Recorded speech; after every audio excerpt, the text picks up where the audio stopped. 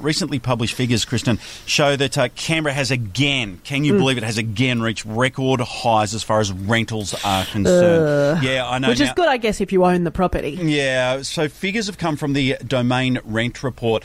To dig down on those and to learn a little bit more about them and have an understanding, we invite, once again, back to the show, Dr. Nicola Powell, Senior Research Analyst at domain.com.au. Good morning, Nicola. Good morning. Hi. Tell us about the key findings. So we found that houses in particular, they jumped $30 over the June quarter alone. They're at a record high of $630 a week.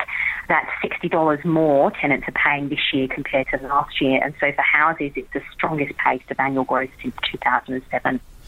Okay, and so what's driving the hike in rents? So there are a number of things. We've obviously had the ending of the ACT rental moratorium, which did protect tenants from rising rents.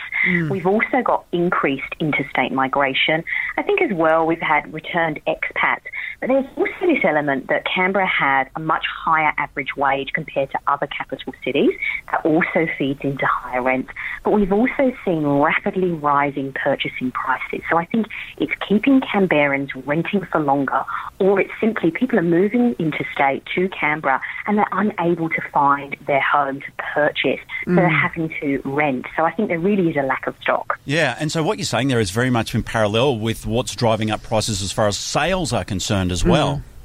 Yeah, absolutely. Look, it's been a really interesting year, I think, for all of our cities. You know, it's the first time since post-GFC we've got all of our capital cities seeing purchase prices rising consecutively all together. You know, and we've got record low interest rates, so it's really spurring on the upsize market, and people are utilising these low rates to really make their next leap on the property ladder. And so we're talking about houses there, but rent prices for units didn't quite see the same sort of rise. So do you have an understanding on why that's happened? Yeah, I mean, unit rents, though, still remain at a record high. They're at $500 a week, and it's the most expensive rent in of all of our capital cities. Units do make a larger proportion of the rental market, but I do think, you know, there is an element of, we've seen such a strong rate in rental house growth. Some of that's going to flow onto the unit market as well. Okay. All right, Nicola. Well, thank you for giving us a brief understanding of that. Of course, you can find that report on both allhomes and domain.com.au. And thank you for joining us this morning. And it's been lovely to chat. Thank you.